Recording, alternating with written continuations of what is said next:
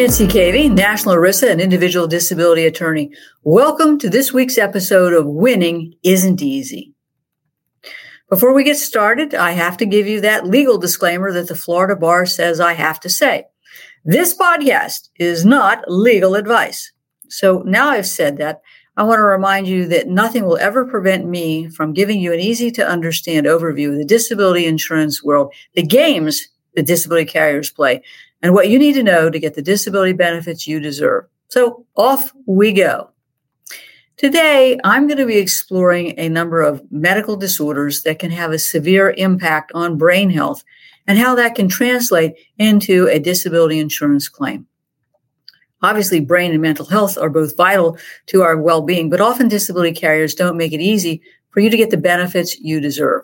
And I'm going to talk about three specific topics: cluster headaches and an ERISA disability insurance claim, post-stroke cognitive impairment and an ERISA disability claim, and REM sleep disorders, dementia, Parkinson's, and your ERISA disability claim.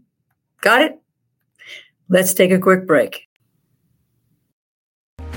Have you been robbed of your peace of mind from your disability insurance carrier?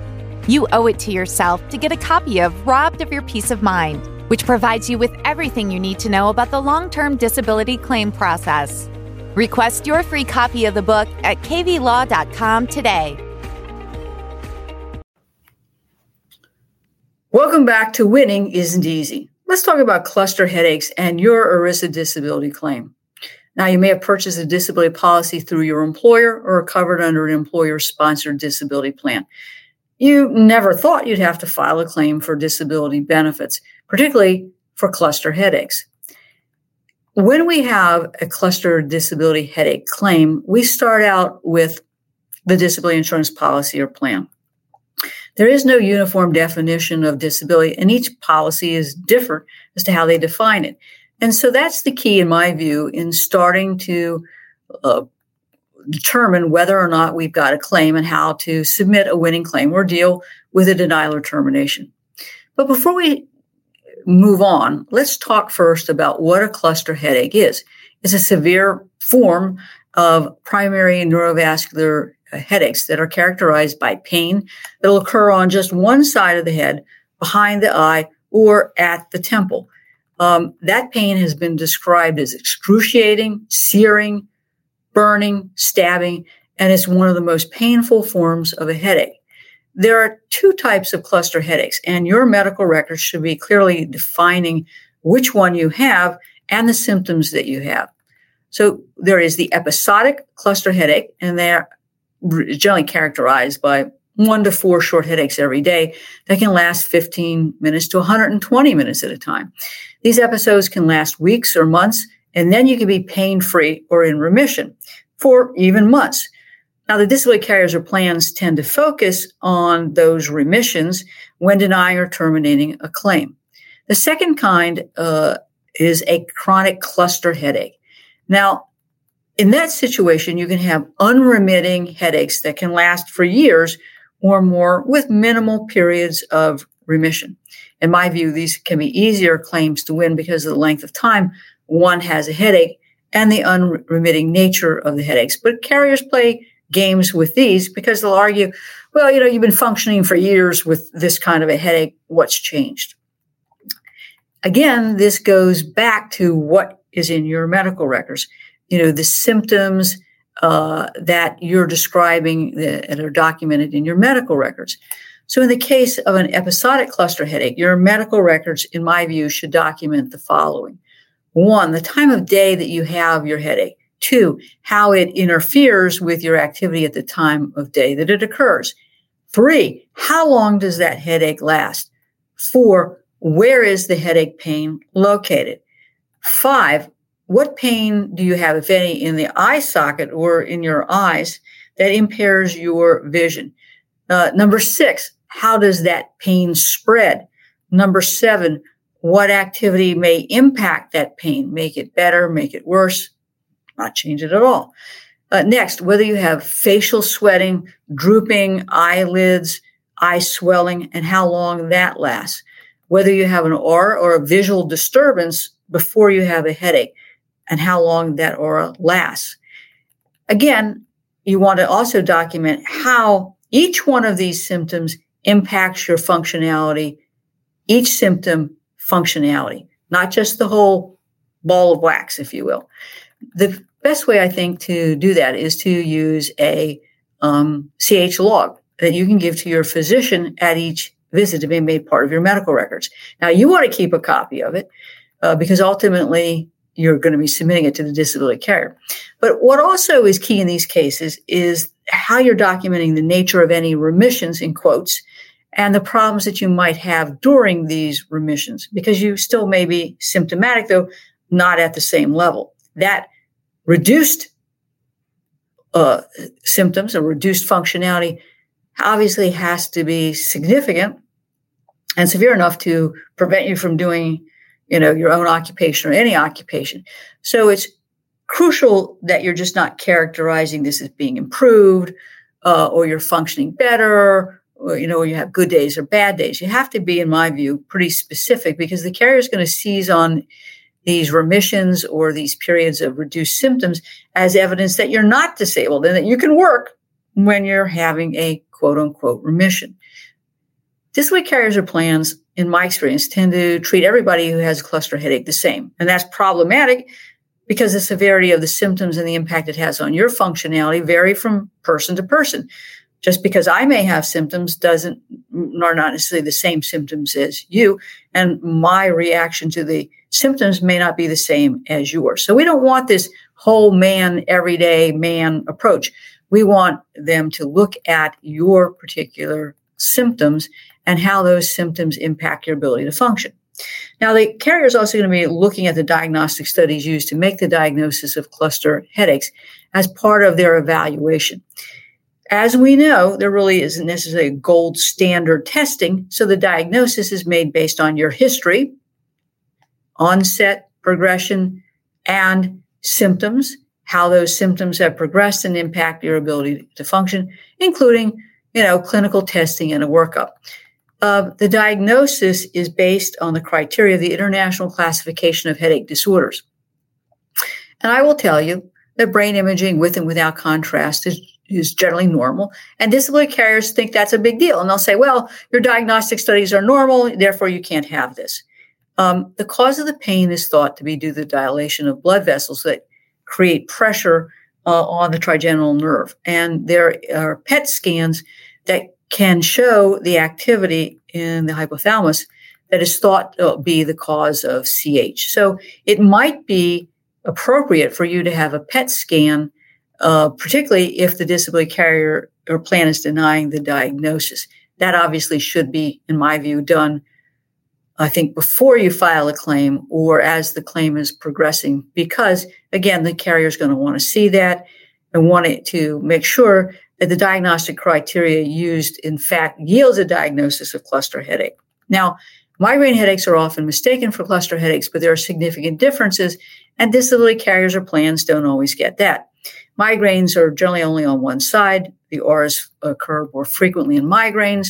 And the other thing is behavior. Now, I know that sounds strange.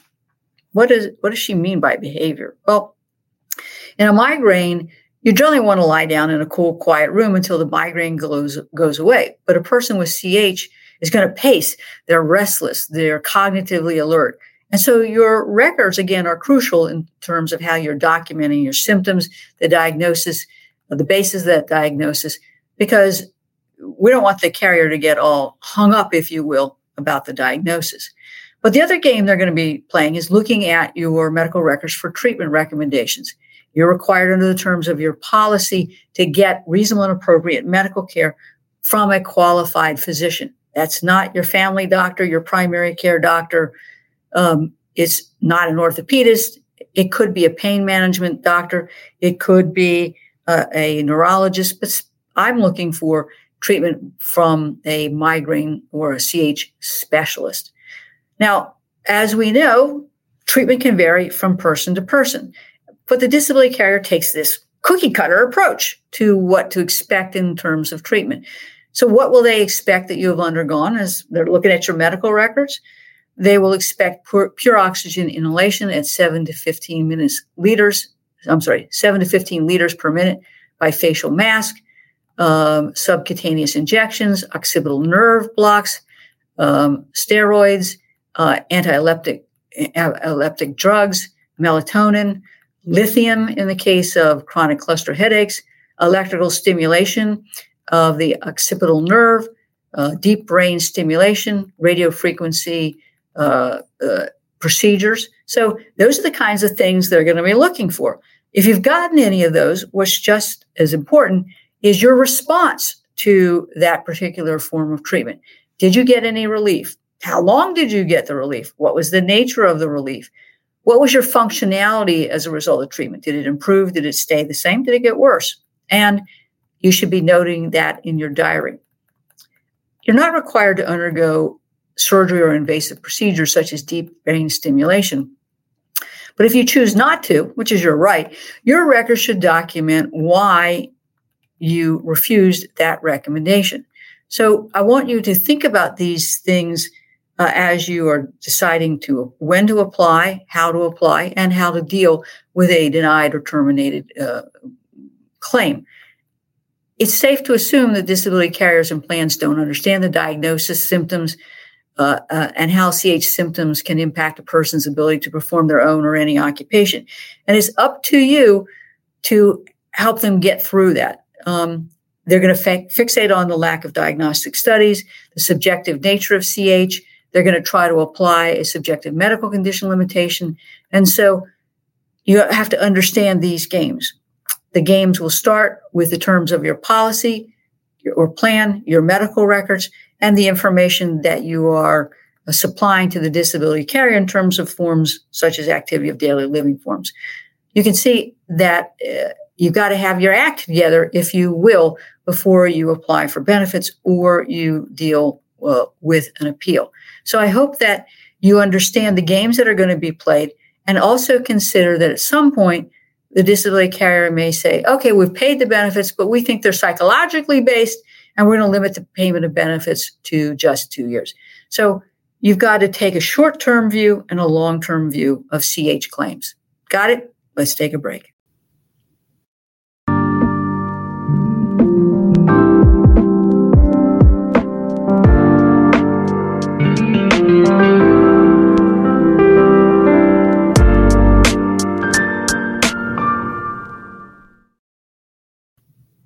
Welcome back to Winning Isn't Easy. Let's talk about post-stroke cognitive impairment and an ERISA disability claim. A stroke occurs when the blood supply is stopped or reduced to parts of the brain, and cells are deprived of oxygen and nutrients. And as a result, this can cause physical or cognitive problems, such as paralysis in part of the body, numbness and pain in areas of the body, speech and language issues, cognitive issues, having problems with short-term thinking, short or long-term memory. And we know that any one of these problems can be disabling. Disability carriers, however, seem to have difficulty with cognitive impairment claims because they say anybody can have problems with their memory. I can't remember where I left my keys, and I'm working. What's your problem? Obviously, you need to understand how disability carriers will view post-stroke cognitive impairment claims. Now, the nature of your cognitive impairment will generally depend on the nature of the stroke that you had. An ischemic stroke, for example, occurs when the blood clot blocks an artery leading to part of the brain. A hemorrhagic stroke occurs when there's bleeding in the brain. 87% of strokes are ischemic, and the remaining 13% are hemorrhagic. And the nature of the cognitive impairment is going to depend on the location of the stroke in your brain. Post-stroke cognitive impairment, called PSCI, happens at least 50% of the time. And studies show that 1/3 of those who have a stroke will go on to develop dementia. Got all of that? So what are the things that the carrier is looking for in your medical records? Again, they're looking for objective evidence of the stroke. So they want to see a brain MRI or a CT scan, a speech pathology testing, reports regarding the existence of speech or language problems, and the extent and nature of those problems, documentation of paralysis, objective testing, coordinating numbness, and the impact that the numbness has on your functionality, cognitive testing documenting the cognitive impairment and correlation with the results of MRIs. They want to see continued cognitive testing documenting the progression of your cognitive impairment, and they want functional capacity testing documenting the limitations in your physical functioning. That's all of the kinds of information that can establish that you can perform the material and substantial duties of your own occupation or any occupation as those terms are defined in your policy. Remember, you've got the burden of proof. Now, one of the things that I think is important is vocational issues secondary to a stroke. And what do I mean by that? Your medical records should document the physical and cognitive restrictions that you have. But that's not necessarily always enough to meet the standard of disability. There's got to be a connection between whatever the physical limitations are and the cognitive limitations and restrictions to your inability to do your own or any occupation. So let's say, for example, you're having problems remembering new information or sequencing information. The disability carrier plan is going to want to see objective evidence on an MRI of the injury to that portion of the brain that regulates that function, and that it was damaged by a stroke. And then they're going to want to see the results of neurocognitive testing that will correlate between your claimed impairments and the damage done as a result of the stroke. So that's sort of the medical aspect of that. But from a vocational standpoint, they are going to get an opinion as to whether or not all of this correlates and explains the work duties that would be impacted so you couldn't do the material and substantial duties of your occupation. I routinely use neurocognitive testing in these cases and combine it with a sign-off by the doctor, and then we tie it together with a vocational opinion. You've got the burden to build the proof and connect the dots as to why you physically and cognitively can't do the material and substantial duties of your occupation. You can see it takes a lot of work, a lot of teamwork, and you may not be physically, cognitively able to do that, or you might find the task exhausting. So don't kind of bumble along and think that the disability carrier is going to do it for you or is going to see why it is you're disabled and merely pay benefits. Got it? Let's take a break.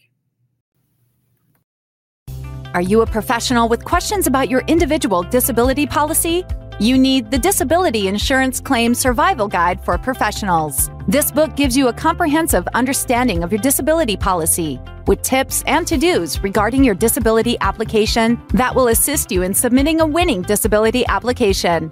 This is one you won't want to miss. For the next 24 hours, we are giving away free copies of the Disability Insurance Claims Survival Guide for Professionals. Order yours today at disabilityclaimsforprofessionals.com.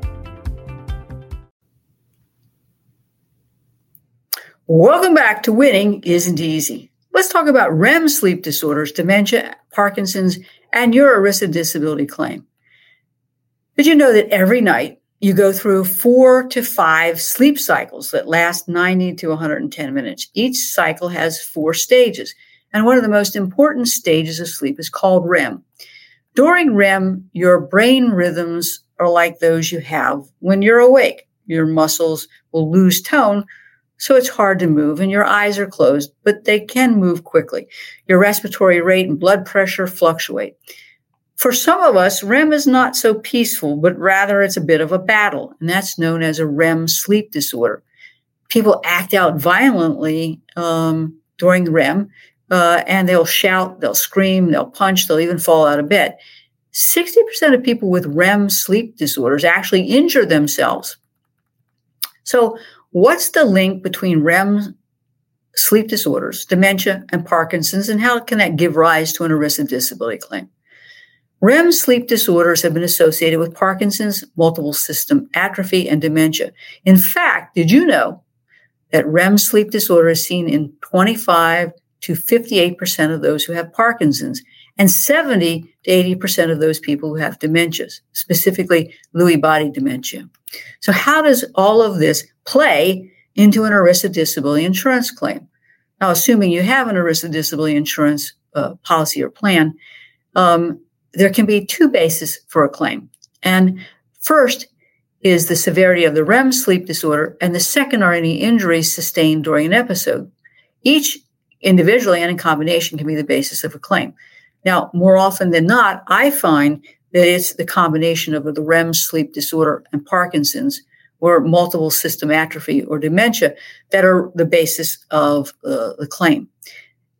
Obviously, if you have a restless sleep disorder, REM sleepless disorder, the disability carrier is going to want to see the diagnosis of that corroborated by your diagnostic studies and, of course, the history of your symptoms. If you've got Parkinson's, they'll also want to see the diagnosis of Parkinson's and the objective-based diagnosis. But we want to go about filing a claim or dealing with a termination of benefits by establishing the relationship between each. We want to talk about the Parkinson's, we want to talk about the REM, but we also want to talk about the combination of those and how it impacts your ability to do your own or any occupation. I think that in select cases, neurocognitive testing can also be helpful to document the impact of the REM sleep disorder and the impact of Parkinson's from a cognitive standpoint. Now, if you've been injured as a result of a fall, you fell out of bed and, herniated a disc in your neck or dislocated your shoulder, obviously that should be part of any disability claim, particularly if you've got permanent complications. It's not necessarily that they be tied together. It can help, but I will pursue these kinds of claims on the basis of the REM sleep disorder, any complications such as Parkinson's or dementia individually, and then croutons on top of the soup, if you will, are going to be bringing in any physical conditions or injuries caused by the REM sleep disorder. You can see we're putting this together in a nice picture for the disability carrier. I hope you understand the complexity of all of these different types of medical conditions and how disability carriers can play games with policy terms, the proof that they're required, ongoing medical treatment. I hope you've enjoyed this week's episode of Winning Isn't Easy. If you've enjoyed this episode, please like our page, leave a review, share it with your families and friends. And of course, subscribe. That way you're going to be notified every time a new episode comes out. Please tune in next week for another insightful episode of Winning Isn't Easy. Thanks.